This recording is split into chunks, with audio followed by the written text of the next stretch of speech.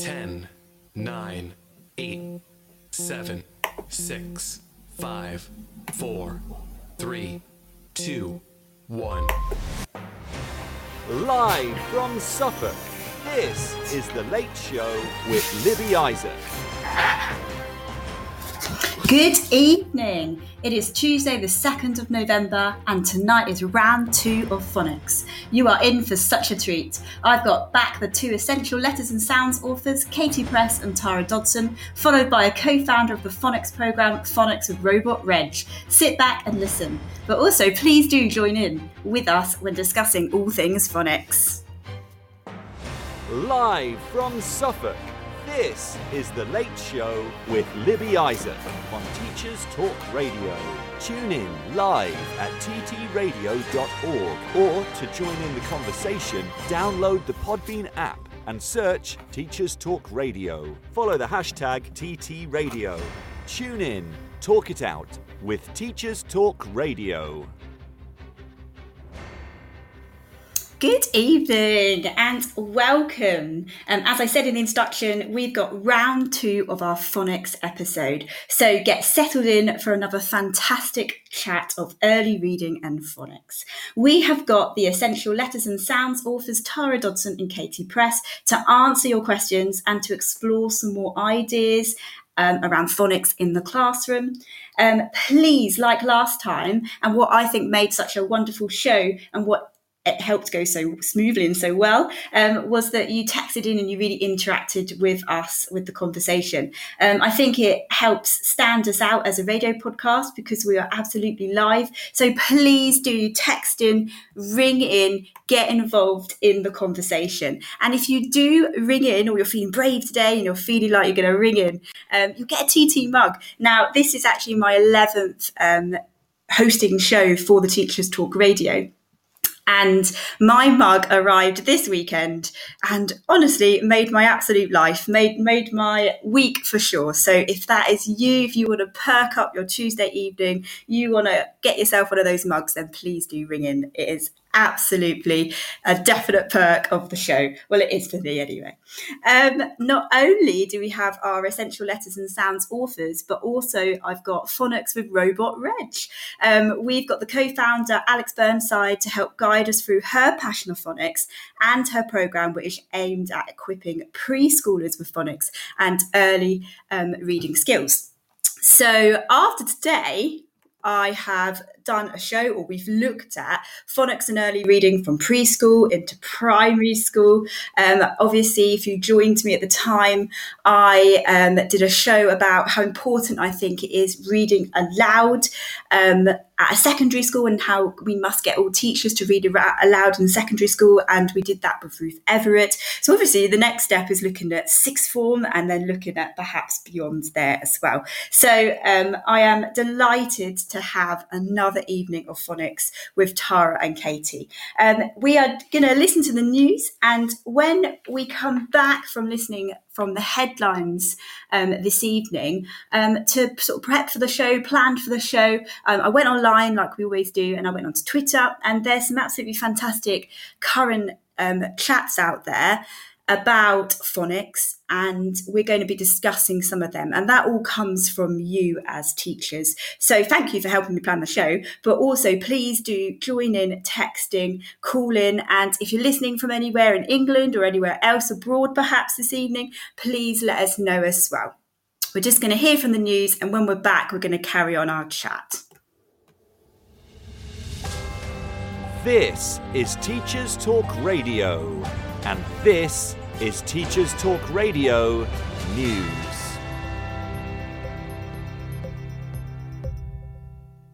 This is your latest Teachers Talk Radio News with Gail Glenn.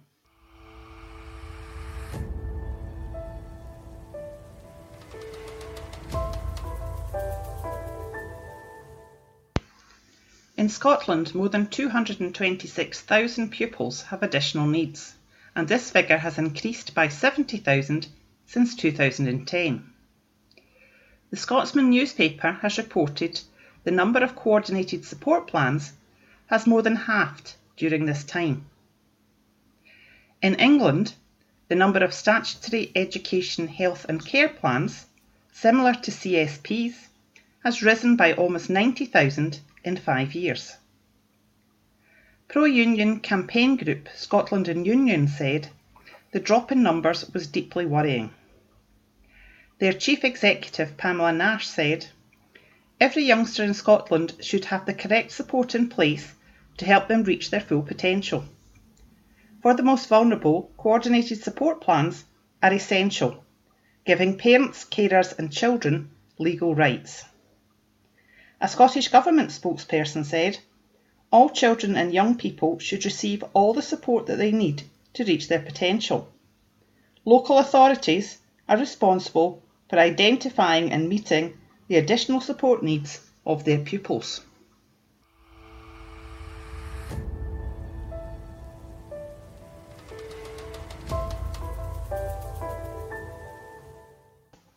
NHS teams in England are set to visit over 800 schools next week to offer all 12 to 15-year-olds a COVID-19 vaccination.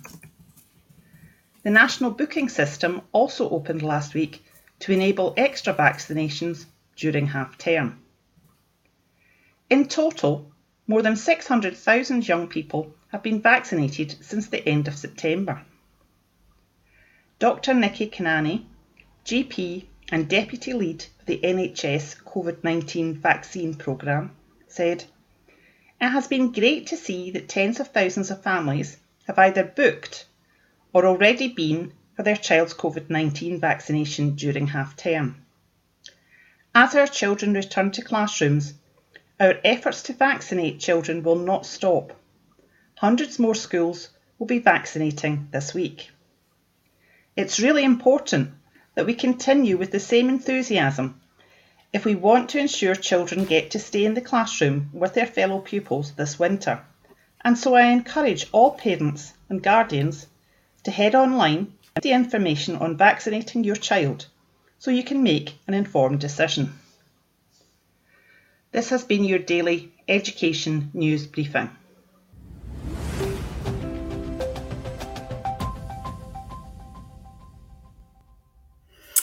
Thanks so much from our wonderful news team for that as well. Brilliant to get the headlines.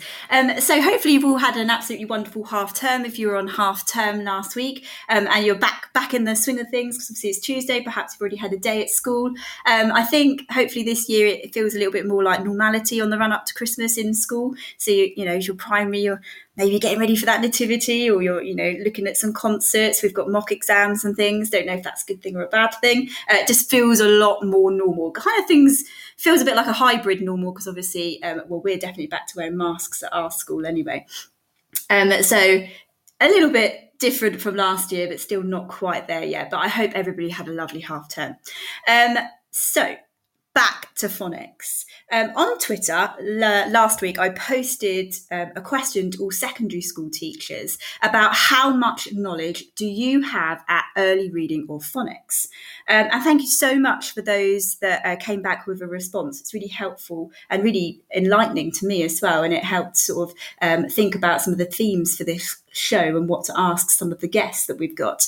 And a lot of those that responded, basically their answer was no, they don't have a lot of experience when it comes to early reading or phonics. And actually a lot of, if they do have an experience, comes from their own personal experiences with children or with partners or with friends, etc., that are within primary or early reading settings. And some of them that responded actually said they were embarrassed to say, or they felt like they had to apologise for that. And I think the reality is that it's absolutely not unusual for a secondary school teacher to have that lack of knowledge. We also had a really good comment from Paul Nicholas, and I hope he doesn't mind me saying his name, a maths teacher, highlighting the parallel question that there's also a lack of knowledge about learning number sense and initial numeracy. And I think that would be a great show, wouldn't it, if we do the parallel question to what we're talking about tonight. As secondary school teachers, it's quite obvious, we've got it drilled into us that we are literacy and numeracy teachers first. So do we need more CPD about early reading and phonics? Do we need to be more aware of how it's taught, what that looks like for children at that young age? Or is it unnecessary? So we had a lot of you saying we absolutely need to have more knowledge on this, that perhaps schools should take more time and put more money towards delivering CPD about it. And perhaps all secondary school teachers should upskill themselves, because obviously then the primary to the secondary school transition would be a lot easier and a lot smoother. But we also had the flip side with that by somebody called Chris, who's on Twitter. And he made the point actually that even though he finds the topic incredibly interesting, he feels that a secondary school teacher would not have the capacity to utilise this knowledge and skill base in their own teaching. Also, that more bespoke work practice is usually connected or carried out by TAs, LSAs and SENCOs within the secondary school setting. And he then goes on to say or ask, does phonics not stop at age 6 or 7? That's a question mark. And typically a secondary school teacher does not need this knowledge base. So, great two sides of the coin there. What is your opinion on it? And if you're listening now, just put in the text box, put in the chat and say, do you actually think that as a secondary school teacher, we need more CPD, we need more knowledge? Or do you think, no, actually, this is done at early years for a reason? A secondary school teacher doesn't have the capacity, doesn't have, the time and the budget to go through that as well. And it's unnecessary because we've got specialists within a secondary school that perhaps would do that. So it'd be really great to hear your opinion on that, if you have an opinion. And it also is something that I'm going to be asking our wonderful guests this evening. Just interesting, isn't it? It's just interesting to see, what people think about that question too.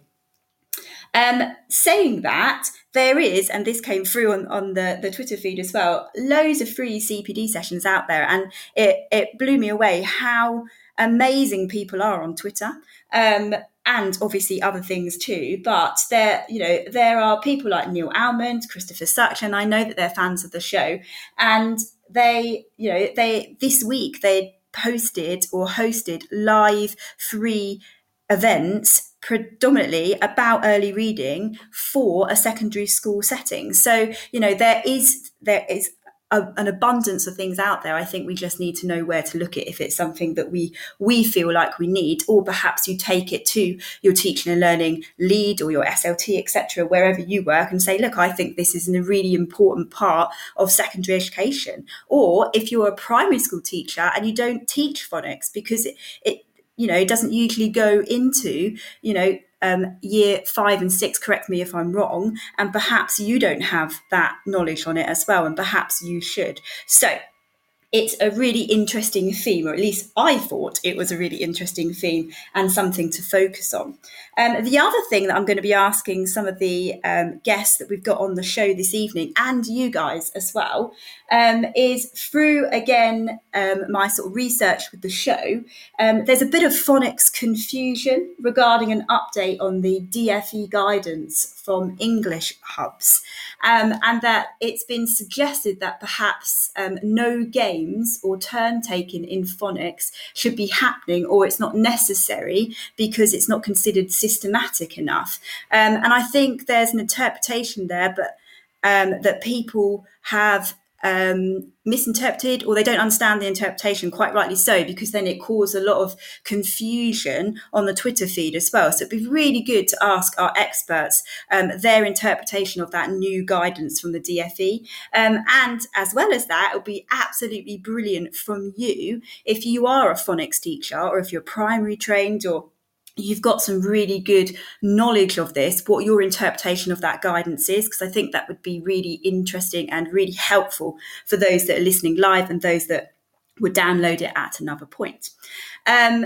And I really want to unpick phonics in games, and it would be great to get some examples of what these games look like in the classroom, because we're all teachers. We want to know what that looks like in the classroom. And for me to get really invested in something, I like to see the impact then that has on children in the classroom. And obviously then, you want to get really involved in that as well. So anybody got any absolutely amazing examples of success stories of games where you've taught phonics, it would be really great to hear from you. So please call in or text in any of those ideas as well. That would be absolutely brilliant.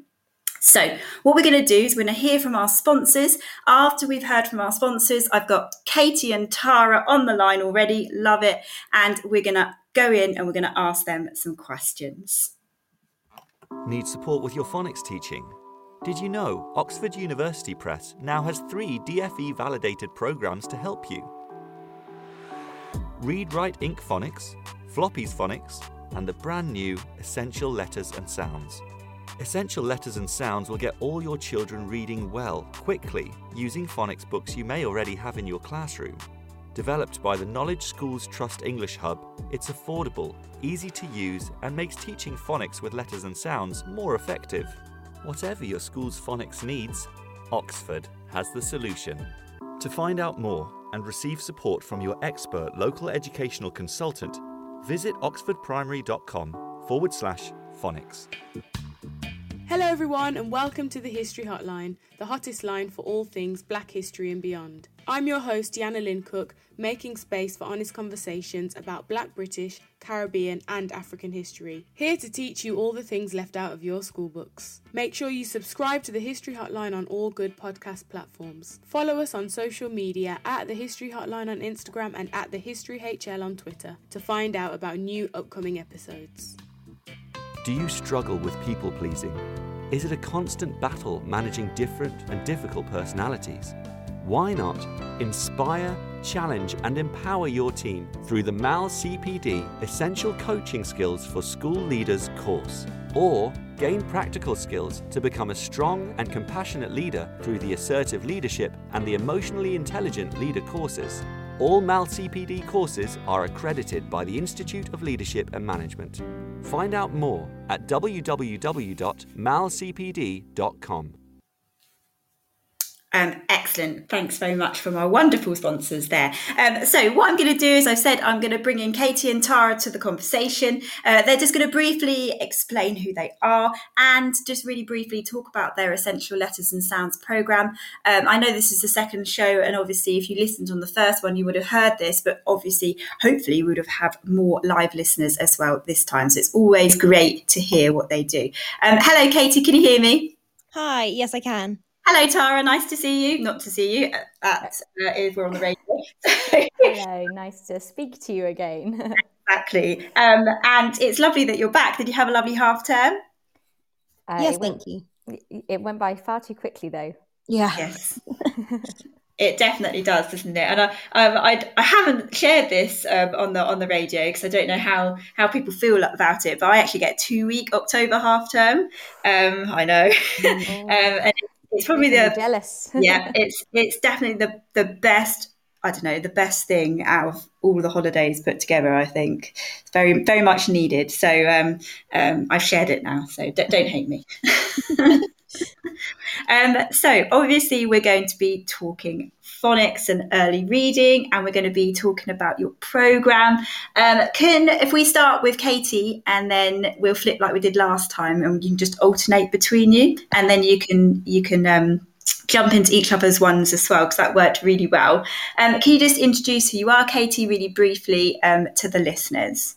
Hi, yes, hi everybody. My name is Katie Press and I'm one of the authors of Essential Letters and Sounds with Tara, and that's one of my roles. And then I'm also the English lead for the Knowledge Schools Trust primary schools, which is really exciting. And I've also been working with the English Hub that is associated with one of the schools in our trust. So I'm also a literacy specialist for the Knowledge Schools Trust English Hub. Brilliant. All things literacy right there. Yes. Tara? Hi, I'm Tara Dodson. As Katie said, we wrote Essential Letters and Sounds together. Aside from being the ELS author, my real job as such is I actually am the hub lead for the English hub that's at one of the schools within our trust. So when you were speaking about English hubs earlier, I know I can answer that question. Oh, fantastic. Yes. And I don't think I asked this last time. So how did you two meet to collaborate on the programme? When I joined KST to become the English Hub lead, Katie and I were lucky enough to be put in an office together for all things English. And I think it took about 15 minutes for us to decide that we were the person the other person had been waiting for their whole life in their career.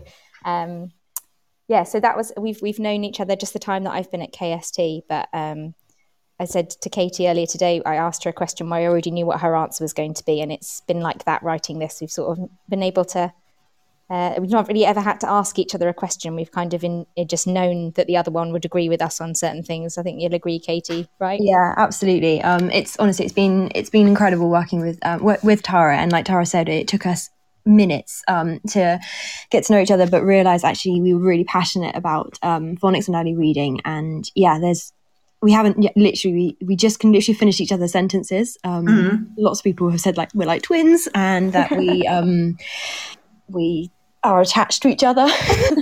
So if I was to walk into your office, will you just talk all things literacy and phonics at me? Is that the conversation? Yeah. Pretty much, yeah. Sounds or brilliant. Us kind of pulling out children's books that we've seen and are desperate to show the other one. I spotted this the other day, and then we then end up talking about. I love that, and I think it's so important to have somebody as passionate as you are within something that you're really interested in, because you can just bounce ideas and everything off each other constantly, and then your knowledge just grows and expands in your ideas. And it must be so difficult for people or teachers out there that feel really isolated within certain settings. I think it's lovely that you found each other and you get to share an office as well. Yes, that was a very good year. Absolutely. So, Katie, could you just talk us through the Essential Letters and Sound programme, please? Yes, of course. So Essential Letters and Sounds has been developed and written by Tara and I, and it all started when I was a literacy specialist for the Hub, and I was supporting schools who were following the original 2007 Letters and Sounds guidance provided by the DFE. And we really quickly noticed whilst doing that work that lots of schools hadn't had proper training for a start. So then there was lots of inconsistencies happening in the classroom and also from year group to year group. And so what I did was I worked with the reading leads and the phonics leads to try and put in a consistent structure, like lesson structure for that school, consistent language then that everyone was using, and also consistent resources. And so together, all of those things started the development of Essential Letters and Sounds, and then from there Tara and I have developed it into a full SSP, and then we put it into the validation process back in June, and we were really very proud and very excited to be validated by the DFE in July, and then also to be published by Oxford University Press is incredible. They are amazing, and it's been wonderful to work with all of their team to make sure this is a really high quality phonics program that gets all children reading well quickly. Absolutely brilliant. And we discussed quite a lot in the programme that we had when I first met and introduced you to the TT Radio, what makes your programme stand out compared to others. So Tara, can you just really quickly highlight that for the live listeners? Because I think that's such an important part of it. Oh, a concise version. I think our programme appears to be quite simple because there's an awful lot of theory and pedagogy and knowledge that's gone and research that's gone before it to make it feel easy for children to learn and feel easy for you to teach. We've thought a lot about cognitive load theory. We have the strong message of give. We're there to teach the children. We're not there to test them. I think sometimes we fall into that pattern by accident, but teaching phonics using Essential Letters and Sounds, you're giving children the knowledge, you're showing them how to use it, and then you're supporting them until they can do that independently. And there's lots of opportunities for repetition and overlearning for all our different types of learners that we have in our classroom now. And I mean, one of the key kind of principles for us is that this is a program that can be used in any classroom. So that doesn't mean that if your child hasn't gathered all that phonic knowledge that they need by the time they leave year one, that it's over for them. This is something that's still going to be suitable for children that are in year 3 and year 4, year 5 and year 6. If they need it, it's a program that's accessible to all those children as well. Absolutely. And just a question, I don't know if you want to then answer this one, Katie. So does it if you think about barriers when it comes to teaching phonics, how can the way that you teach phonics or help teachers to teach phonics, how does it really help those disadvantaged students? So that's a great question. Thanks.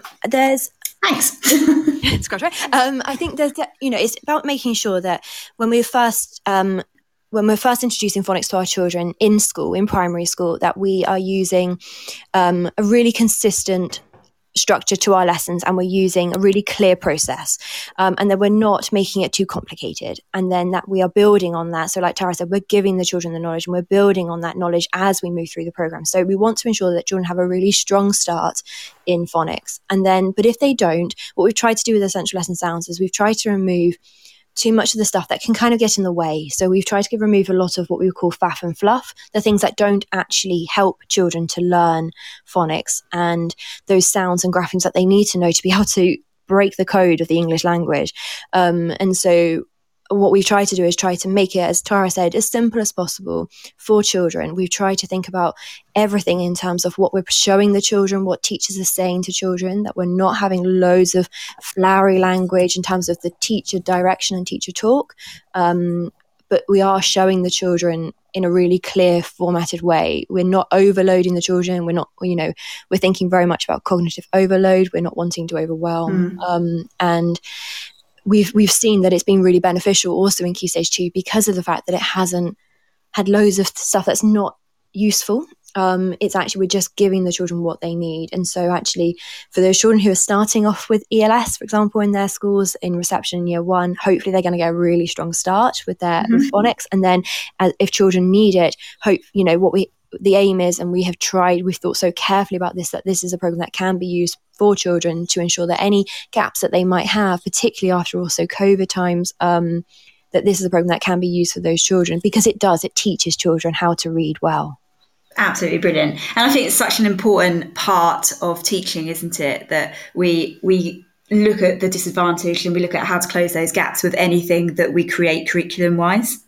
Definitely. And I think that's exactly it. And I think that's why we say it all the time as part of our give message, but we're teachers, we're not testers. And so we need to be giving this knowledge. We need to be teaching our children, but we need to think about how we go about that teaching and making sure we know what's coming. So that's one thing about having this consistent structure. Everyone knows the expectations. Everyone knows what's coming next. You're not having to explain new rules every single time, for example, but the children just know, and they know how to feel successful with it. Yeah. And are you still sort of not reviewing it, because obviously your program's out there, but are you reviewing it as in if something, because it's still quite new, isn't it? If things happen over the next few months, can you go back and can you adapt your program, for example? It's not just completely finished. Yes, of course, absolutely. And so yes, sorry, I wasn't really completely finished. I don't know. Exactly. Yeah. No, I think the program's published and it's there because we have trialed it. So this isn't that we've written it and we're running with a program. It's been trialed in different settings in different schools. So we've had the benefit of seeing a full academic year of it, plus the trialing that went on before the kind of formalisation of Essential Lesson Sounds. So in its current form, it's been in school use for a year already. So we've already got that, plus the trialing period before, where when it was being developed by Katie, like she said at the beginning. So it's culmination of years of work that what we've then kind of done is publish what was written what was finalized last year as such. But I think with anything, there might be things that are added to the program, I would say, more than changed, because what's in there is, I mean, when we've gone for Essential Lesson Sounds, it is the essence. We've distilled it down to the absolute purest essence of what you need to do to teach reading. Brilliant. I picked up on Katie's point. We are absolutely teachers as well. So you listen to the teachers in front of you, the ones that are delivering in the classroom, and it's nice to hear that obviously, like any curriculum, you would adapt and you would input things if it needed to be inputted at certain times as well. Yeah, I think absolutely. I think that's what's, it is really important. And actually, I was thinking about within our trust, within our primary school trust, we have a curriculum, and and we were saying, actually, nothing's ever completely complete. And like Tara just said, we want to make sure that it's always a program that is reflecting what's going on in classrooms. And obviously, we've had 2 years worth of COVID, and so things have become like remote. We've had remote learning, but actually, our schools that were on the pilot, especially our first schools who were on the pilot, they were able to use, admittedly not the version because that's through Oxford University Press, but the early version of the flip charts we were using for the pilot in the classrooms. They were able to use those during lockdown, for example. So that was a huge part of it, that we could see how the program would adapt in those situations as well.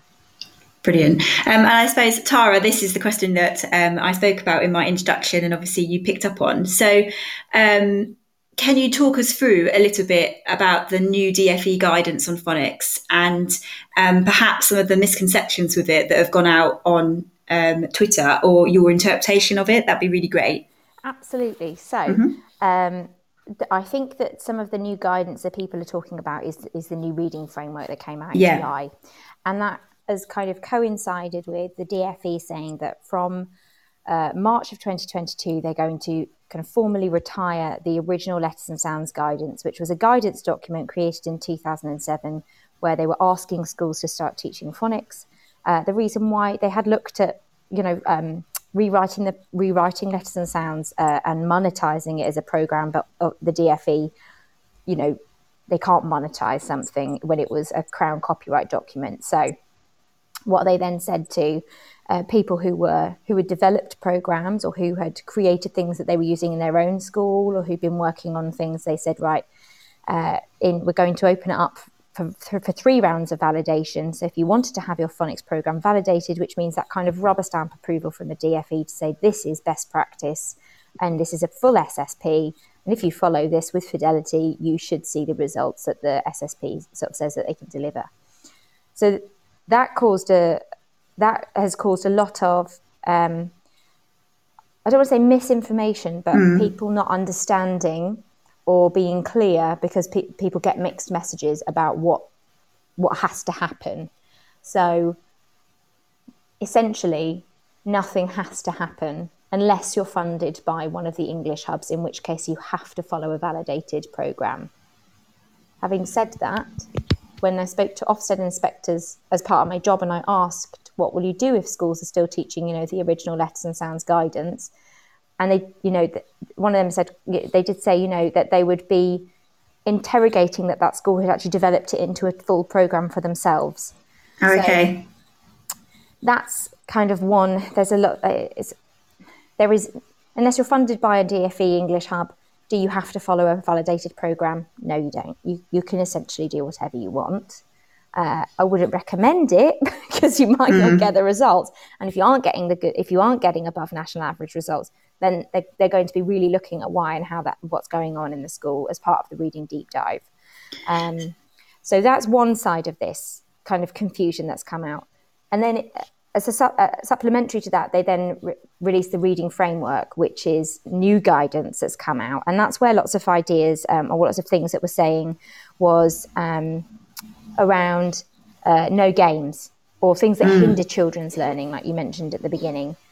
So there's quite a lot of information in that around using your SSP that you've chosen, because they are now kind of suggesting that that's what you want to do. You want to go and choose an SSP that's going to work for your school and work for your learners. And you've got a few to choose from now, and I'm sure that there are going to be more soon because there's a November validation window and another one in March.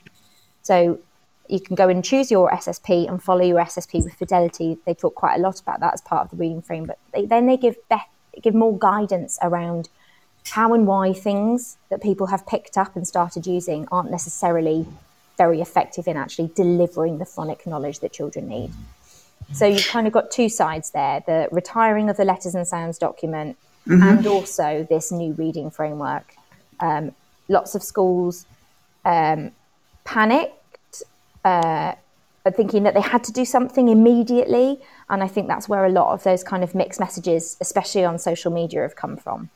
So just to clarify, so can you teach phonics by using games, or is that not something that is recommended anymore? It is not recommended that you use games to teach phonics? No, because they can hinder the children's learning. For example, if you are playing a turn-taking game, or you're playing a what's in a bag game, or you're playing like a walk around the classroom and find a sound game, what learning is taking place for the children in that moment? So if you've got that attention for 3 or 4 minutes, you might look at 1 or 2 words with the new sound or grapheme that you've been teaching. But if you didn't play the game and you just taught them, you could deliver more knowledge to the children. It's also more likely that they're disengaged. They're not concentrated on what you've been trying to teach them. They're not going to be able to apply it independently. They'll have been distracted by the activity, or they might have learned, unlearned some learning behaviours. Because if I'm going on a sound walk around my classroom and I'm in year 1, well, hey, I've got 6 minutes where I don't have to do anything. Yeah, and so you just get a bit distracted. Yeah, exactly. I can see that. It's about thinking that we have a short period of time to do the most important job that we do in primary. Okay. That's teach children how to read. If we can't read, we can't access the curriculum. That's why this is so similar to things that have been said within sort of Key Stage 3, Key Stage 4 curriculum as well, that get rid of all the faff, so to speak. Like, you can still be an individualised, maverick in the classroom, of course, but don't be afraid to be the teacher. Don't be afraid to stand up and to teach them. Yeah. Whereas I think when I was training to be a teacher, it was all about the gimmicky games. It was all about, how do you engage them with a really engaging starter that has absolutely nothing to do with what you're going to be teaching for that lesson. So I absolutely understand the theory behind it. So we've had a few live listeners sort of text in whilst we were talking that. The first one we had was, we were a school that used an early version. Oh, hang on, it's gone up. There we go. We were a school that used an early version during lockdown. Our children continued to make progress even through remote learning. And that's just absolutely wonderful to hear, isn't it?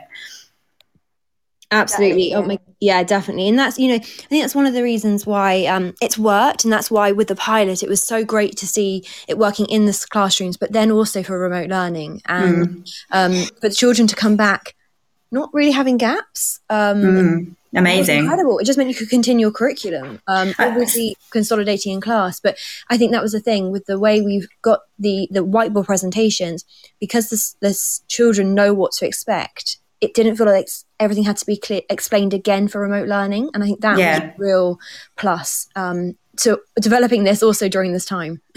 So I've actually got a preschooler. My daughter is at preschool age, and that's why it'd be so great to hear from Alex Burnside later about some of her ideas. But I'm not jealous, because obviously the pandemic was an awful thing, but I would have quite liked to have had a go at teaching this at the time if my daughter was in primary school doing phonics from home. So I just think it would have upskilled me so much with knowing what's going on with her curriculum at that early stage. I just think that would have been absolutely wonderful. Yeah, completely. Actually, we did an event yesterday which was called Meet the ELS Teacher. Yes. And one of our questions was about how do we support our parents and carers. And one of the teachers on the call said that using ELS during lockdown was a really good way of also showing the parents how we deliver and teach for already so tricky, let's be honest, because we need to get it right. And she said actually it gave them the knowledge and the understanding of what's going on, but also how they can help at home. And again, you can, you at home, yes, you can put phonics in your daily life if you wanted to, by breaking words down into sounds, for example. But in school, we want to make sure that when they're in school, they're being taught phonics really well, so that they can access the rest of the curriculum going forwards. And like as Tara said earlier around what we've done with ELS is we've tried to make it so simple but really effective that we are using that time really efficiently, and also around the whole thing around games. That's sometimes what we've referred to as that faff and fluff, because of actually you're having to explain rules and expectations which aren't about the phonics. They're completely different. And in the reading framework, the one that Tara mentioned, it actually says poor classroom routines can also get in the way of learning, especially when, and the first bullet point is, routines and activities change frequently and too much time is lost in explanations. And that's what we're referring to. Absolutely. And it's the same as, say, like, obviously I'm secondary trained. That is exactly the same when you're planning or delivering curriculum at Key Stage 3 and Key Stage 4. So we've had some live interaction as well. So we've got a listener called Miss A. Thank you so much. She said, I completely agree with Tara and Katie. I'm a phonics lead Key Stage 1 teacher who uses ELS. I found that if you play games in phonics, you spend time explaining the rules, exactly what you just said, and the sounds that you're focusing on gets lost within unnecessary instructions and faff fluff, as Katie described it earlier. Instead, ELS lessons are focused only on the sound and overlearning that sound. My children don't play phonics games, but they still cheer when I get the ELS resources up at the start of the lesson. Excellent. And we've also had somebody say, it's so lovely to hear. Yeah. And the lessons themselves, they are really simple to follow. They have high expectations, but teachers make it their own. Which has been great. And again, we heard from that yesterday. We heard teachers talking about how they've made it their own. They still completely deliver the lesson in the time frame without putting too many fluffy language into it. Sorry, fluffy language is a good word there. And actually, it is about the teaching, but they can move around the room because the children just know what's coming next. So it's like you're having to just completely sit on the carpet looking at the board. You can move around the room for things like the oral blending part of the lesson, or if you're reviewing your sounds with the grapheme flashcards, you don't have to be stood near the board, for example. So I think that's where we've thought really carefully about the actual lesson structure itself. Absolutely. We've had someone say, I agree, you don't need games. Our children love their ELS phonics sessions. They're engaged and infused. Tim has just texted in and said, some EY settings have reported that their phonics teaching is behind previous years as early learning behaviours, including attention, are lower since the pandemic. Have you seen the effects of this, and have the resources and lessons helped with this issue? Thanks so much, Tim. What a fabulous question. Who's going to answer that one? I think we'll both answer this one, actually. Go for it. So thank you, Tim. That is a great question. So Tara and I talk to lots of different schools, not just because of ELS, but because of what our roles are out of ELS. So for English Hub, for example. Yes, in early year settings, we're hearing lots of things because the children, bless them, have been are in formal education, and they possibly haven't been for a full year of preschool or nursery. And so there will be children who haven't experienced that. So there'll be all the things that we might maybe expect a bit more of by the time they arrive in school, like social skills or just generally being in a classroom setting and following certain rules. That will be new. And so lots of things like that are having to also be, although they always do get taught in reception. I've been a reception teacher, they do get taught again, but you're probably having to do it even more. And so naturally things are going to possibly take a little bit longer. But and lots of children will find that with phonics, and I found this having been a reception teacher, that certain things will click at certain points, and that might be a bit later for some children, and that's understandable because of COVID. But I'm going to pass over to Tara here because I know she's spoken to quite a few schools recently around the schools that have been using ELS since the start of term, who have said that it's having a really positive impact, which has been so great to hear. And I've seen it also within some of the schools I've been talking to, but also some of our schools in the trust that follow it. Yeah, I think, like Kate said, we are in, I hate to say unprecedented times, but we really are in education, especially, some of those learning behaviours, even our year 1 and year 2 children they've spent half of their education at home. So even some of those things are missing for those children as well.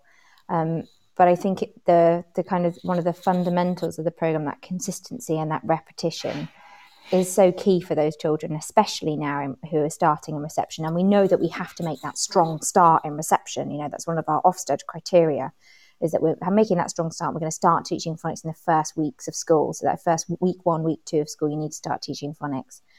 The simplicity of the lesson structure for ELS, for an example, provides the perfect opportunity for children to learn those behaviours, because the structure is repetitive in the lesson format. The activity that they complete in terms of applying those skills independently is repetitive. So they've got that automatic process that they're going through in those first 3 weeks as we're getting to learn our children. And, for our teachers, the programme's been written so that they know where every single child is.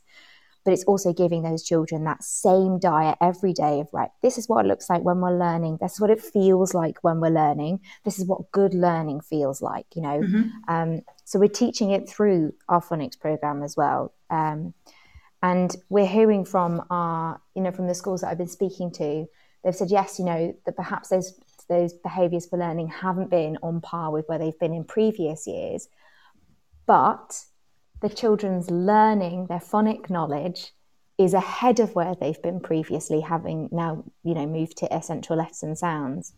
One in reception reading lead told me the other day that this is the first year where she's ever had no gaps.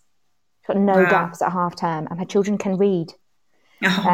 We, on this Meet the Teacher session that we had last night, one of deputy head from a school that's local to where we're based in West London, really generously came and joined us and gave her perspective, having just embedded it this year. And she said, that the behaviour for learning in the reception classrooms, it was taking a bit longer for them this year because the children had really different and difficult time before joining school. But again, she said, that reading was happening a lot faster than it's ever happened before. So I think that, and I can see on the chat that some of the teachers that have already been posting have said, that consistency and that concentration and the fact that it is focused on what we're teaching them and we're giving them the knowledge and showing them how to use it. We're getting them to apply it independently. That's what learning is. It's that movement from me as the more knowledgeable other to you being able to do this yourself. We're giving them that skill every day. So we're showing them what learning looks like every day in their phonics lessons. They get to experience that success. And that's a big part, I think, of building that part of that learning behaviour, that love for learning that's so key that we want to get, in our children at the beginnings of reception. And children, well, in my opinion, when I've sort of been around the students that I'm involved in, they love routine. They absolutely love consistency. They thrive from it because they know what's coming. They feel safe, and then they learn a lot better because they're more confident with their answers. So I completely agree. It's that success model, isn't it? Yeah, exactly that. Children know how they're going to be successful. They feel successful because of it. And like Tara said, success model. And we've definitely, within ELS, there's a lot of opportunity for the children to hear, say, and see that sound many, many times, and the sound graphemes they've already been taught. And so there's lots of repetition in the program because we know that over-learning is also really important.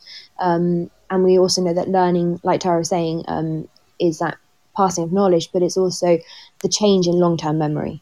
So when learning is that moment where it goes from being in your short-term memory, you're learning something new, to then sticking and being in your long-term memory, and so then you can use it. So that's why we have so many opportunities for repetition and over-learning to help the children feel really confident with it.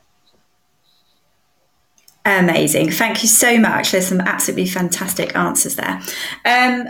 We do actually have a live caller, so I mean, this is ever so exciting. Are you all right if we go to the live caller and see what they've got to say, Katie and Tara? Absolutely. Okay. Hello, can you hear me? Hello, hi, it's Alex. Oh, it's Alex. Oh, I'm so sorry. It's because don't you worry. It's because your name's not on there.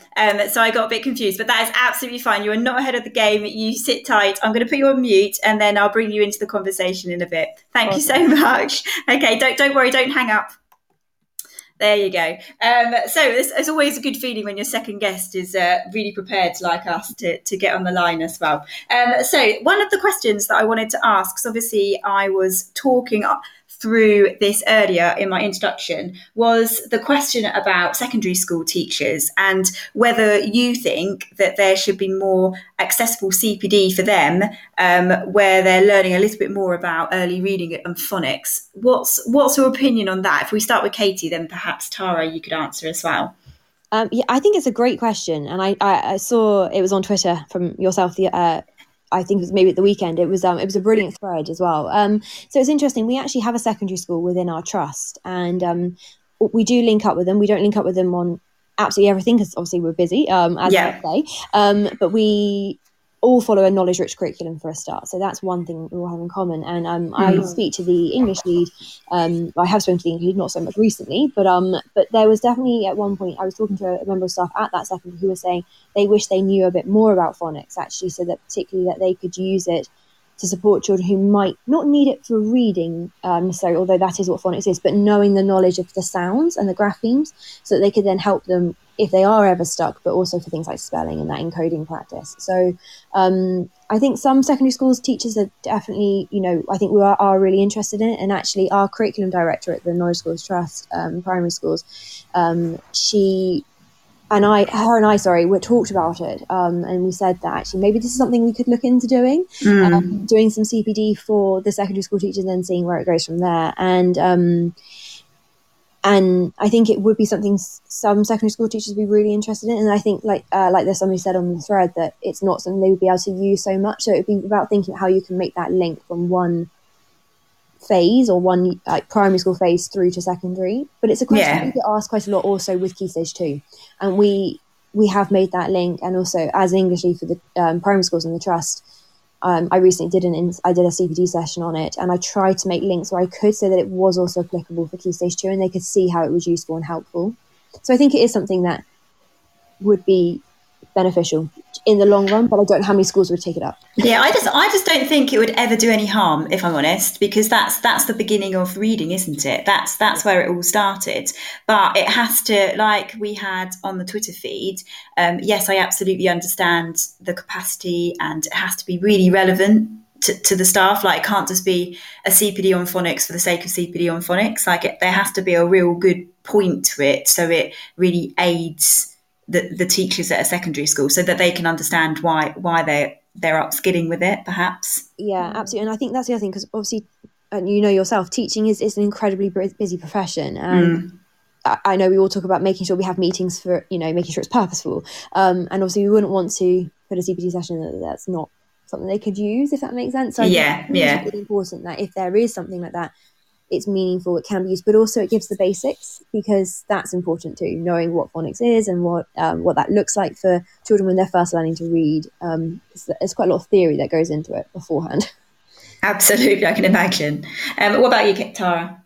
I think, like Kate said, it's important that any CPD that you participate in is purposeful and is going to have meaning and impact your practice as an educator. I also think that there's no harm in every person learning how children learn how to read, because you are always going to find that child in your classroom who, maybe who isn't an age-related expectation for reading in secondary, as well as you'll have them in primary. You're going to have children that are still struggling to acquire that knowledge, and it's about being able to meet them where they're at. And if you had a solid understanding of where they've come from and the journey that they're having to go on to learn how to read, and quite how blooming complicated that is. I think I did some training today to a group of reading leads, and in my normal capacity for the English Hub. And even for some of them, when I talked about how opaque our language is to learn, comparing it to other languages, European languages, and languages around the world, and quite how difficult English is. I think it was eye-opening for them, and they're teaching it every day. So, I think a wider and a broader understanding of even just the complexity of learning how to read would be no bad thing, because I wouldn't stand up and teach a geography lesson with no geographical knowledge or no background information and expect everybody and be able to confidently talk about it, because geography is my weak area of subject knowledge. So that's the one I always had to research the most strongly when I was teaching. So that background knowledge is really important as a teacher, and having that information and even understanding how those first building blocks of comprehension begin to happen. Kind of take for granted as you move up, even in Key Stage 2, that children can just understand what they're reading. But when you kind of you interrogate what that actually is as well at the beginning stages, it's so complicated. Yeah, and anything's got to help with those disadvantaged students at a secondary school, and that's the point, isn't it? Is not everybody's got somebody at home that is reading to them from the age of 3 before bed. So their schemata, their language, their vocabulary isn't the same as what perhaps they had growing up. Yeah. So anything's got to help with that. So I think I agree. I think, yes, there's some barriers, and it's not the sake of just delivering a phonics CPD because we think there's a gap, but actually to really find find a way on how to reach the secondary school teachers where it becomes a really valid part of their curriculum as well. But yeah, no, we could talk hours. I'm loving this chat this evening. Thank you. I think we've come to the end for now, but thank you so much, Katie and Tara, for coming on again. I feel like you're my besties now because you've been on my show twice. And you never know, there might be another one on the horizon. So as always, I always have lots of questions, and I never get to answer them all because obviously we always end up having such a good conversation about phonics. We did just get a text in from a listener who was saying, I was Key Stage 2, Key Stage 3 trained and definitely think that phonics should have been given more focus on my training. So there is a big subject out there to be unpicked, and if you need any help with that, I can be your secondary ear if that's something what you're going to be developing in the future, Katie and Tara. So Thank you. Well, thank you so much. Thank you for having us. Thank you. No, not a problem. My absolute pleasure. Have a wonderful run up to Christmas as well. Thank you. You too. Take care. Okay, lovely. Thank you. Bye-bye. Bye. What a great phonics chat. And Tara and Katie, they really do bounce off each other. They're so easy to talk to. They make a show very easy for me as the host. So what we're going to do is we're going to go to an advert. And after the advert, we have got Alex on the line. Absolutely love her organisation. I said, can you call in at 8:50? And she absolutely did. Because I start panicking otherwise if they're not lined up for me. And I'm going to introduce who Alex is, and we're going to continue this wonderful conversation about phonics. Need support with your phonics teaching?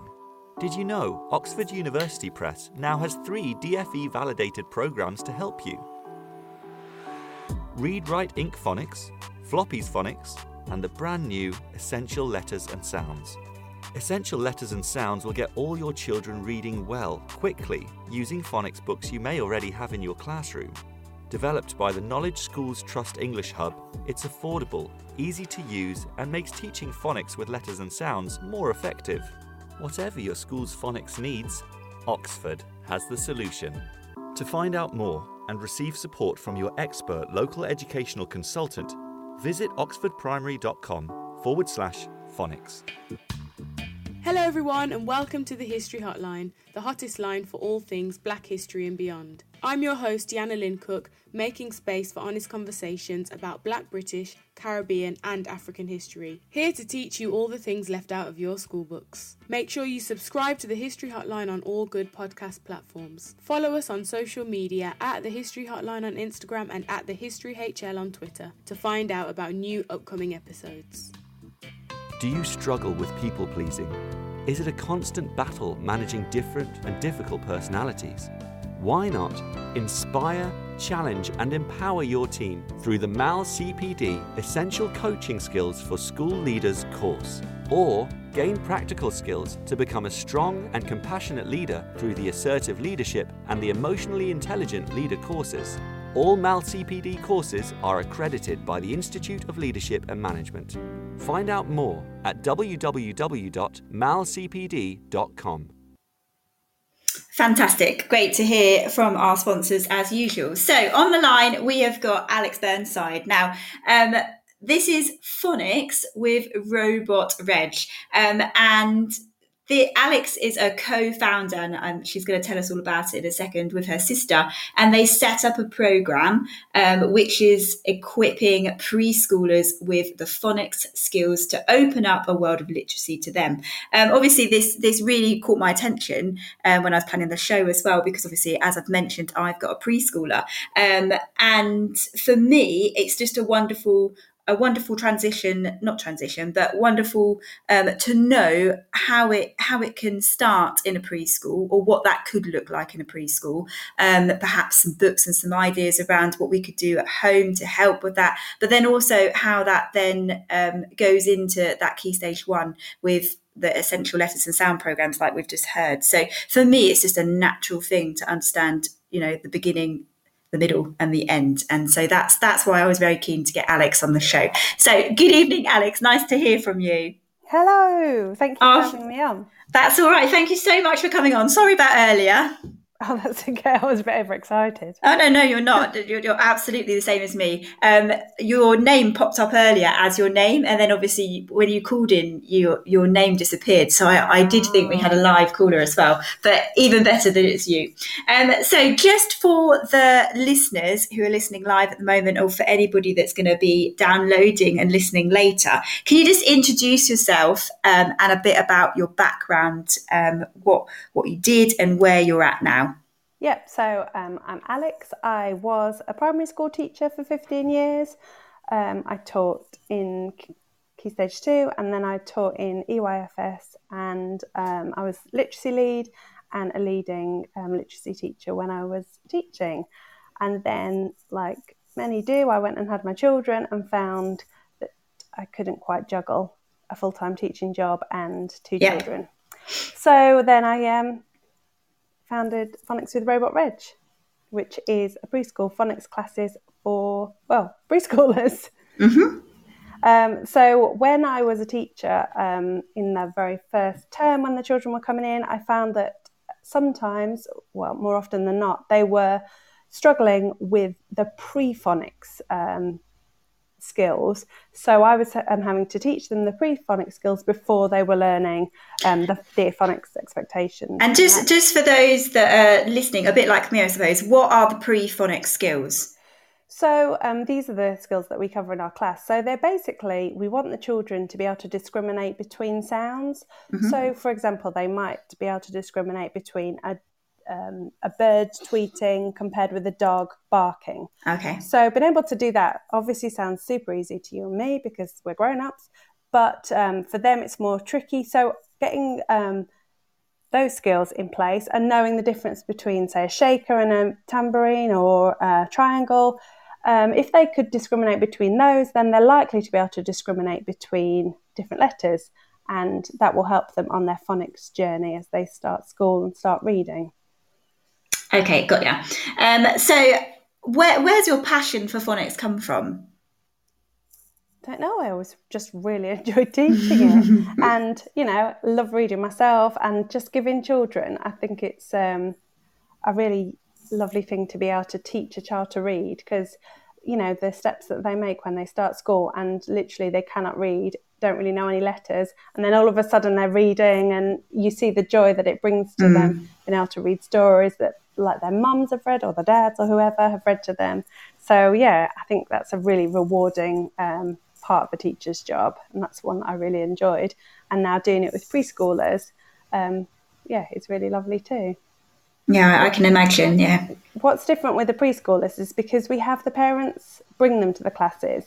It's a real eye-opener for the parents, and you see that light bulb moment when they're like, I get what phonics is now. Oh, okay, yeah. Often, they don't have an educational background, they're not teachers, so they're not really sure perhaps what phonics means, and then they come to a few of our classes and it really is a light bulb moment, and then they can have some of the skills to help their children as they move on to school with their reading, whereas perhaps if they hadn't been to our classes, they wouldn't have known them so soon. So can you talk to me a little bit about Robot Reg? So Robot Reg is our mascot, and he speaks in a robot voice. So we use him to do lots of oral blending and segmenting, which is, again, one of the early phonics skills. So before they actually read the sounds, for example, cat, they would need to orally blend it, so without seeing the actual letter sound. So we do lots of that in our classes, and he's this lovable character that they love, You know how preschoolers love a character. Oh, absolutely. I think I like a character too, to be honest. So he brings the classes to life. And so I think it's amazing that the type of sessions that you offer are obviously the ones where they bring their parent or their carer with them. So you're delivering it to the family. Yeah. So they're like parent, classes like toddler activity classes, but we do also do them within nursery settings as well, and obviously they're without the parents, so we do both. So what so I don't know if you already answered this, I suppose, but why did you focus on the preschoolers instead of perhaps Key Stage 1? Well, I felt like I didn't want to step on teachers' toes because children get a wonderful, rich, generally phonics teaching at school. There is lots of things for teachers, but I felt for the preschool market, knowing that what I knew about the children coming into reception and how helpful it would be if they did have the pre-phonics skills, then they could hit the ground running when they got in and start, putting those sounds together into read words really quickly and putting them together for spellings, rather than having to go over the groundwork that perhaps they'd missed or hadn't really grasped. So I was just gonna ask, because I think we've still got Katie and Tara on the line.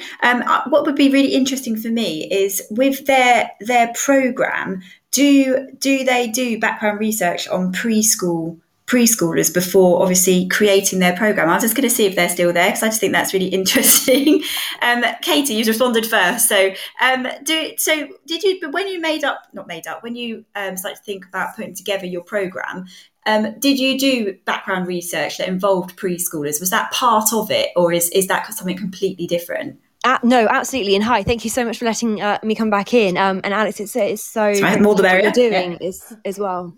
So thank you. But yeah, so in the original lesson sounds guidance, there was something called phase 1, which is a lot of what we're discussing now. So all those things that the children need before they start to learn those individual sounds and graphemes to build and make words and to read words. And so oral blending, as you were saying, is such an important part of it. And I think we said this actually on the last time we were on the radio show, about how we have this in every single one of our lessons as well, because we know how important that skill is. And we want children to still continue to develop it and to hear different word structures and different sounds and different words. And we wanted that to be a real part of the program, and children are constantly reviewing it. So it's so great to hear that this is something that hopefully preschool children are also having, because then it means that when they come to primary school reception, it might be something that feels more natural, and that and it gives them that really strong start, which is wonderful. And then other things that we want to make sure children are doing is hearing lots of stories being read aloud, and we want children to feel they can really enjoy listening to that story, get to know the characters, get to use different voices and actions to really bring that story to life and to make it exciting. And I think everything that's been said so far, I think, is a really great way to first initially start that journey in reading.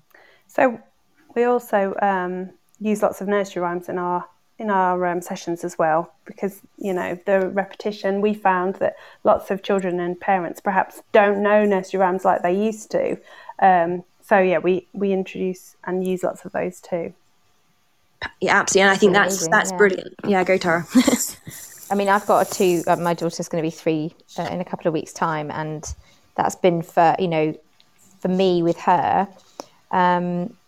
She can blend a few very simple CVC words, but she is ready to learn that because she's had, like you say, the nursery rhymes. She's learnt stories by heart. She turns a page and she can read me verbatim, tell me the story verbatim that she's got in her hand, because we do a lot of that, because I know how important that is. But that's how I was raised as well. My mum said I just taught myself how to read because I was just read to all the time. And she said she sent me to school. She had absolutely no idea if I was able to read. And then the teacher said, oh, she can read. And Mum was like, oh, great. So, it's such an important skill that you're giving those parents as well as the children, that you're then giving them this access. And for the teachers, oh my God, you're making our lives so much easier. And I think Alex, because obviously my daughter's at preschool now, and I was just sat having dinner with her about a week ago, and she just read on the back of the birthday card. And you just take a second glance. I was like, what, you can read now? Oh, wow. Like, sorry, are you an evil genius? No. But I was massively shocked. But that is absolutely because of preschool. That's, obviously I read to her and she's absorbing that, but because of the repetition of the nursery rhymes, because of the stories, and I know they do a story at the end of their session every time she goes, and it's got puppets and it's interactive, and there must be something in that is clearly working because she can read. No, she can't. I then opened up a massive book and said, right, read me that. But she could definitely pick out certain words. So and also having the interest in looking at letters, that's another thing in our classes, that we want them to be interested, spotting sounds, hearing nursery rhymes, and that is part of it when they're so little that they're really enthused by it. Absolutely. So, Alex, I was going to ask, so what kind, Katie and Tara, I was going to put you on mute because otherwise the background noise can go a bit funny, but I might bring you back in if that's all right. Go on. No, I was saying, of course, thank you. Okay, that's fine. At one point, though, I was a little bit like, I think I'll just go and get a cup of tea because you three can just talk to each other. It was great.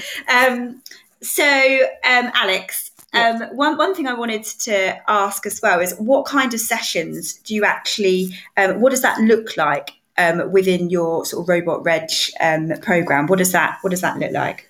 So as the girls were saying before, it's all about routine, and every session has a similar routine because children just thrive off familiarity. So we have, a classic welcome song, and we introduce some sounds with games. We also do some activities to improve their gross motor skills in anticipation for handwriting.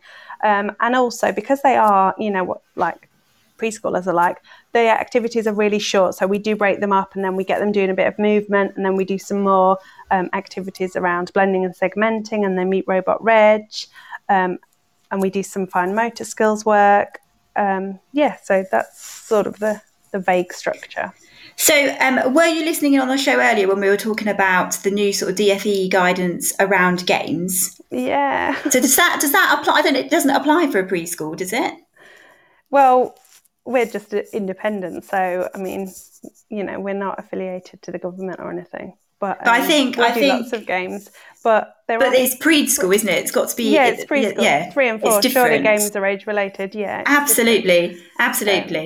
I mean, and you've got 2-year-olds and you've got 3-year-olds in that room. So my daughter goes to a preschool, and obviously that there's 2-year-olds in there too because it's obviously mixed. Yeah. So I really wouldn't worry about that at all. But it'd be really interesting to talk to Katie and Tara about that too. But obviously I'm going to ask you some more questions, and then we'll come back to that. We do include lots of games, and because it's a fun session. They're not going to school, so it is different from school, and they also they don't really know how much they're learning because they're having so much fun. Do you know what I mean? So because they are tiny, and that's kind of our ethos, that they're having fun and they're learning along the way. And there's a lot of time when they're a little bit older to do phonics without games. Well, this is what Tara has to say. She said, I think pre-formal teaching of GPCs, those games are engaging their love and fascination in reading. And Katie says, absolutely, games at that age are fab. So do not completely carry on with what you're doing. And that was my initial thing, is that crikey, we can't play games ever. All the joy out of life, can we? Even though obviously when you start school, it's not unjoyful. It's just very different the way that you can teach for certain things. So do you have any suggestions? We've got any parents out there or anybody who's really interested in this anyway, for any of the listeners, of books or games that we can do from home? Okay. I really like rhyming books. Do you know, like Julia Donaldson? The Julia Donaldson one, the one with the mousse, chocolate mousse for Greedy Goose, and sort of leaving, once the child is quite familiar with it, leaving out the rhyming string so that they can add the rhyming word in, if that makes sense. Absolutely. So the missing words. I think all those are great. I absolutely love alphabet books as well, because no matter what your child is into, like, there is an alphabet book related to it. I had a brilliant one for my son, and it was ABC of construction. So it really grasped his interest, but then we could look at sounds and look at introduce letters in that way. Obviously stories are fantastic, but I think those two alphabet books, you can't get enough of them for me. No. And rhyming books. And what about some games? Go on. So in terms of, this isn't really a game, but if you wanted to introduce blending into your everyday routine, just so that your preschooler can get used to the concept, just for example, you can put on your sh, ooh, or play games like, can you touch your h, ed, Yeah. That kind of thing. So just to make it a bit of fun, but they have to put the sounds together. I love magnetic letters. I think they're a really good resource if your child is ready to look at letters. So sorting them out, just like, can you find all the s ones, or going on a sound hunt around your house? Can you find things beginning with s and put them in a little bag, or things like that? And are there any? Sorry, are there any sounds that preschoolers commonly mix up that you're aware of? Oh, well, I always B and D, but I don't know if that's more like reception, like when they're writing it. Because when they are little, sometimes they say the sound incorrectly, but that's age appropriate, if you know what I mean. Yeah. So bombarding them with sound. So if your child does have a sound that they find tricky to say, rather than getting them to say it all the time, you actually saying it. So say if they couldn't say the g sound, you could have a g sharp, and you could ask them, pass me the gorilla, pass me the great, so that they are being bombarded by hearing that sound over and over, but without having to say it themselves so much. Absolutely. Yeah. And I don't, were you listening earlier as well when we were talking about, because obviously you were a primary school teacher for a while. Do you think that there is a bit of a gap between primary and secondary school in terms of early reading and phonics knowledge? I would think definitely. One of my friends who I went to university with went on to become a secondary school teacher, and seems to not really know, that much about phonics. But if you have a child who is really struggling, then to know, though, that underpins how they first started to read, I think is vital. Absolutely. Knowing where they've come from. Like primary school teachers sort of need to know what they're going to. They need to know what they've come from. But I suppose by the time they're in year 7, year 1, year 2 was quite a long time ago.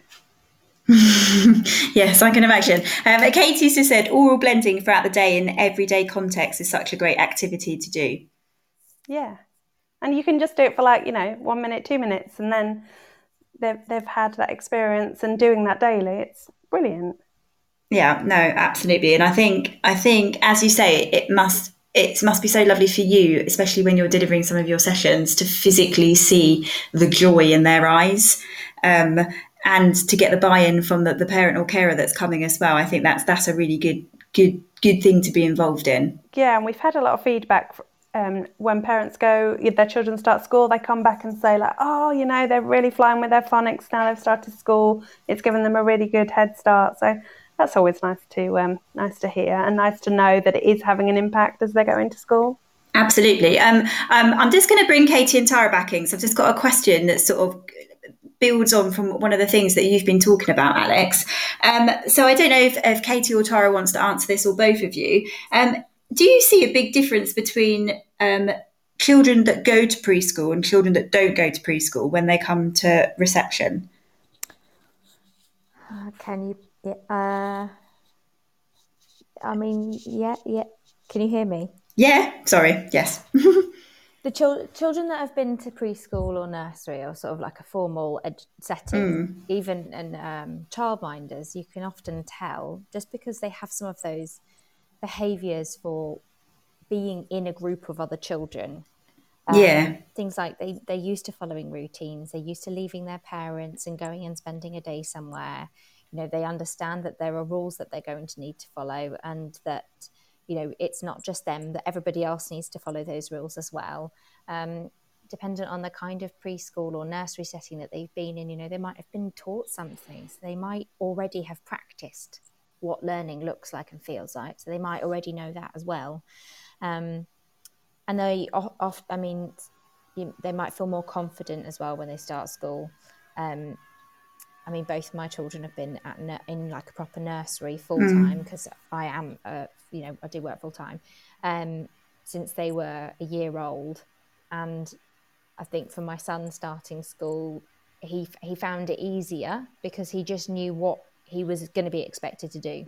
That this was the person that was in charge. That as for a teacher, that some children won't even, if they've not been in a setting like that before, they might not even understand that kind of formality of you're the person that gets to dictate what happens. Do you know what I mean? Yeah. I don't know if you want to say anything, Katie. Yeah, I think exactly that. And I think we touched on, that earlier on around what's happened for our children who are in reception at the moment. But I think for those children, I think one thing nearly all reception teachers and then primary school teachers find is one of the most important things that parents can be doing, even if their child's not in a nursery or preschool setting, is exposing children to language through talk. So talking to our children, and also reading aloud. Reading aloud is such an important part of a child's early learning experience. And so the more parents and carers can do that, the more their child will just inexplicitly learn and find out and explore and get to know. And so those sort of things, we can always tell when a child has maybe heard more stories or has been read to and has been in a place where there's been lots of talk and communication and language, and what that talk has been like. And so the parents actually talking to their child, and also having that interaction, that conversation, and modelling how to use words in a full sentence, for example. Those sort of things, we can tell that from that side of things as well. So it's great to hear that there are things out there that parents can be supported with in helping them to know what that kind of thing can look like. Absolutely. Alex, just a question for you. What kind of barriers do you see when delivering your session to preschool, or common barriers? What kind of things do you come up against that are difficult when teaching it, for example? Not really sure, to be honest. Maybe the parent-child engagement, as in the parent thinks maybe they've got 45 minutes off, which is fine because, they've brought their child to a class. That's absolutely fine. But, the more they engage with the child, this is what we want to say at the start of the class, the more your child will get out of it. Absolutely. So we encourage them to sit on the floor with their child and put their phone away. Obviously, we like them to snap pictures if they want to, but, not be texting, but be engaging with their child and supporting their learning for that 45 minutes. And that's a lot of parents say that is a special time when, if they've got siblings, it's just a time with that child. But I guess that potentially is a barrier. And I think you've just highlighted as well, like if you've got, I don't know whether this is completely accurate or not, but if you've got a parent or carer that's not completely engaged with the session, then maybe you've got some disadvantaged students already there in the making. I don't obviously I'm just sort of talking, and there's no evidence there or anything, but and then obviously that theme runs throughout primary and then all the way into secondary, doesn't it? Yeah. And just talking about you've co-found obviously your business with your sister. Yeah.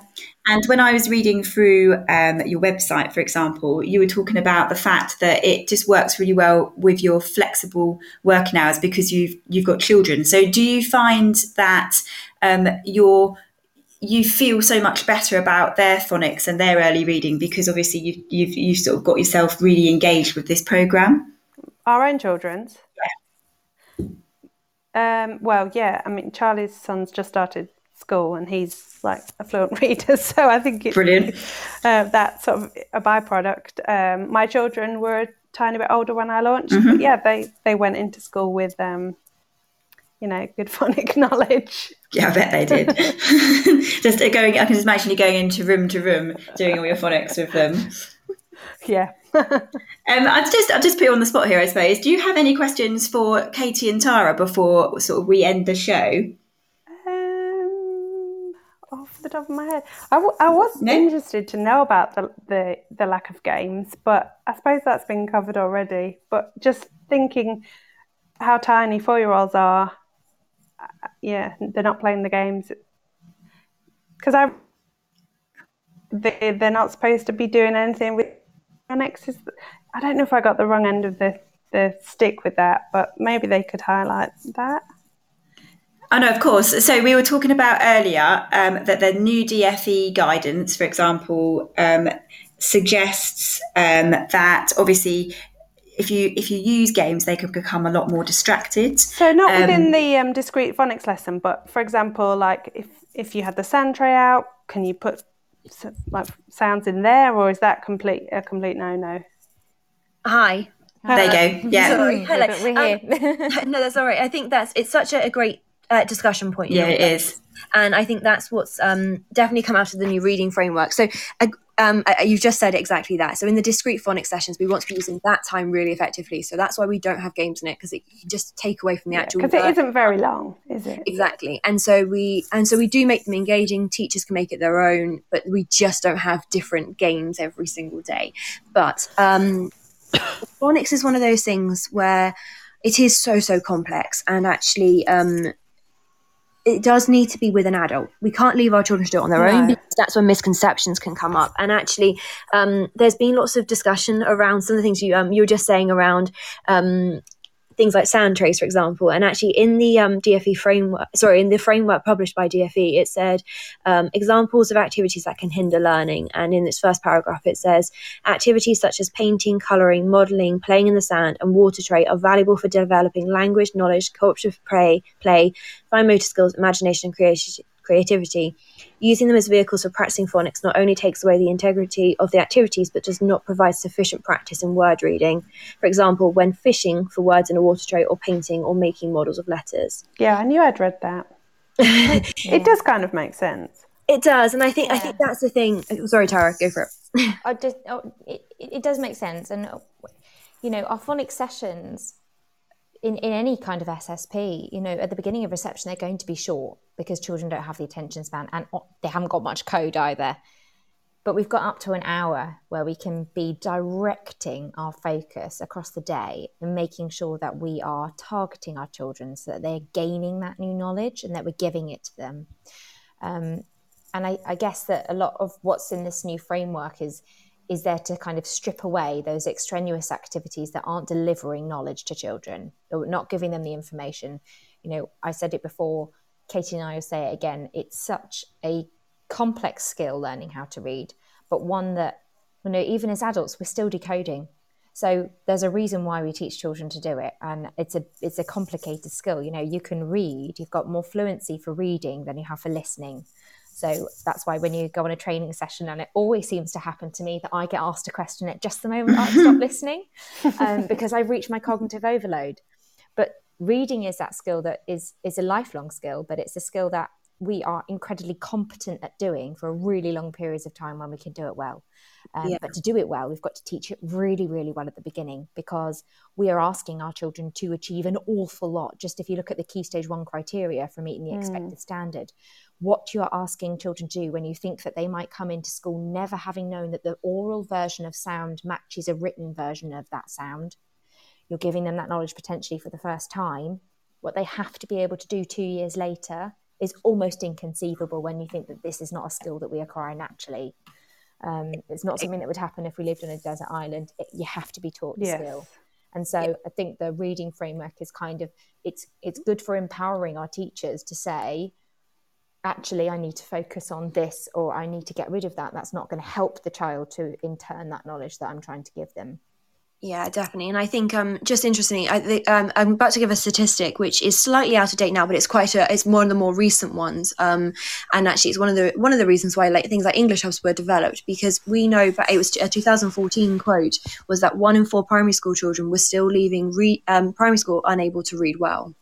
Now, that's not good enough. 2 in 5 of our disadvantaged children were leaving primary school unable to read well. Yeah, that's scary. And we have and Tara and I say it all the time, we have our children for quite a number of years, and we've still got children not able to read well when they leave primary school, and it's heartbreaking. And I think that's one of the reasons definitely why the hubs were developed. That's why the reading framework's there, but that's also one of the reasons why we need to use the phonics time so effectively and make sure we get it right from the very beginning. And sometimes things like games don't help. But obviously, as we were just discussing earlier with Alex in preschool, that they're absolutely fine. In the formal teaching of GPCs, when you're teaching children the alphabetic code knowledge that they need to be able to decode and read, using a game there in that classroom setting isn't going to be an effective use of your time. Yeah, exactly. Using games to engage children before they join school and give them that immediate love of reading, which is what we spend the next 7 years in primary school trying to give back to them. Giving them that love of stories and that language and that exposure and in the enjoyment. I play games with my daughter. She can blend rather complicated. Let's get our daughters together. But she can blend. If I give her some sounds to blend together to say the whole word, she's really good at oral blending because we've made it a game. Yeah. She thinks it's a game to play the oral blending game. Yeah, and I know Tara's put that into context. So I was with Tara and her daughter in the summer, and Tara asked her Sarah sounded out the word ice cream, and she said it. So I think just putting it into, definitely playing games and making it something really engaging in those years is so important. Well, ice cream is a very important word for a 3-year-old in the summer. It's part of her vocabulary, I assure you. Okay, I'm gonna have to round it up now because we've actually come to the end of the show. I just want to say to Alex, thank you so much for coming on and talking, because I don't have a lot of knowledge around sort of preschool phonics, and for me, just listening to what you're doing with preschoolers and your program, I just think it's absolutely wonderful. And I think it absolutely aids what obviously the primary school teachers are doing, and then what we're doing at secondary as well. So thank you so much for coming on and answering my on the spot questions as well. Thank you. Thanks for having me. I think it worked brilliantly, and I think you dealt with it absolutely fantastically. So thank you very much. Thank you. So good evening, Alex. Thank you. Thank you. Bye. Yeah, lovely. And then obviously to Katie and to Tara, thank you both so much for coming on. And I've kept you for an hour and a half, so you can leave and have a lovely rest of your evening. Thank you so much for having us. Oh, thank you. And thanks for clearing up. I think that online at the moment, there's a huge amount around games and what that means. And I think you both just really, it made it very clear the reasons why behind it, the impact, and what that looks like within the classroom as well. And I think that's really important for teachers. So thank you so much for clearing that up. Well, thank you for giving us the time to talk about it. Yeah, absolutely. Well, have a wonderful week. Thank you. You too. Bye-bye. Bye. And for all the live listeners as well, thank you so much for listening. Obviously, it's the end of the show. I've learned so much about phonics whilst preparing for these shows and obviously hosting the shows as well. And I am hugely interested in it as well. And I think it's been absolutely brilliant talking to Tara, to Katie, and obviously to Alex as well. So next week, I'm going to be back on my show at 8:00, and I've got the magnificent Tom Sherrington. So if you're a teacher out there and you want to ask him a question live, because when do you get an opportunity to sit live with Tom for an hour and a half discussing all things teaching, please come and join into that show as well. That'd be absolutely fantastic. So thank you so much for listening, and have a fantastic week.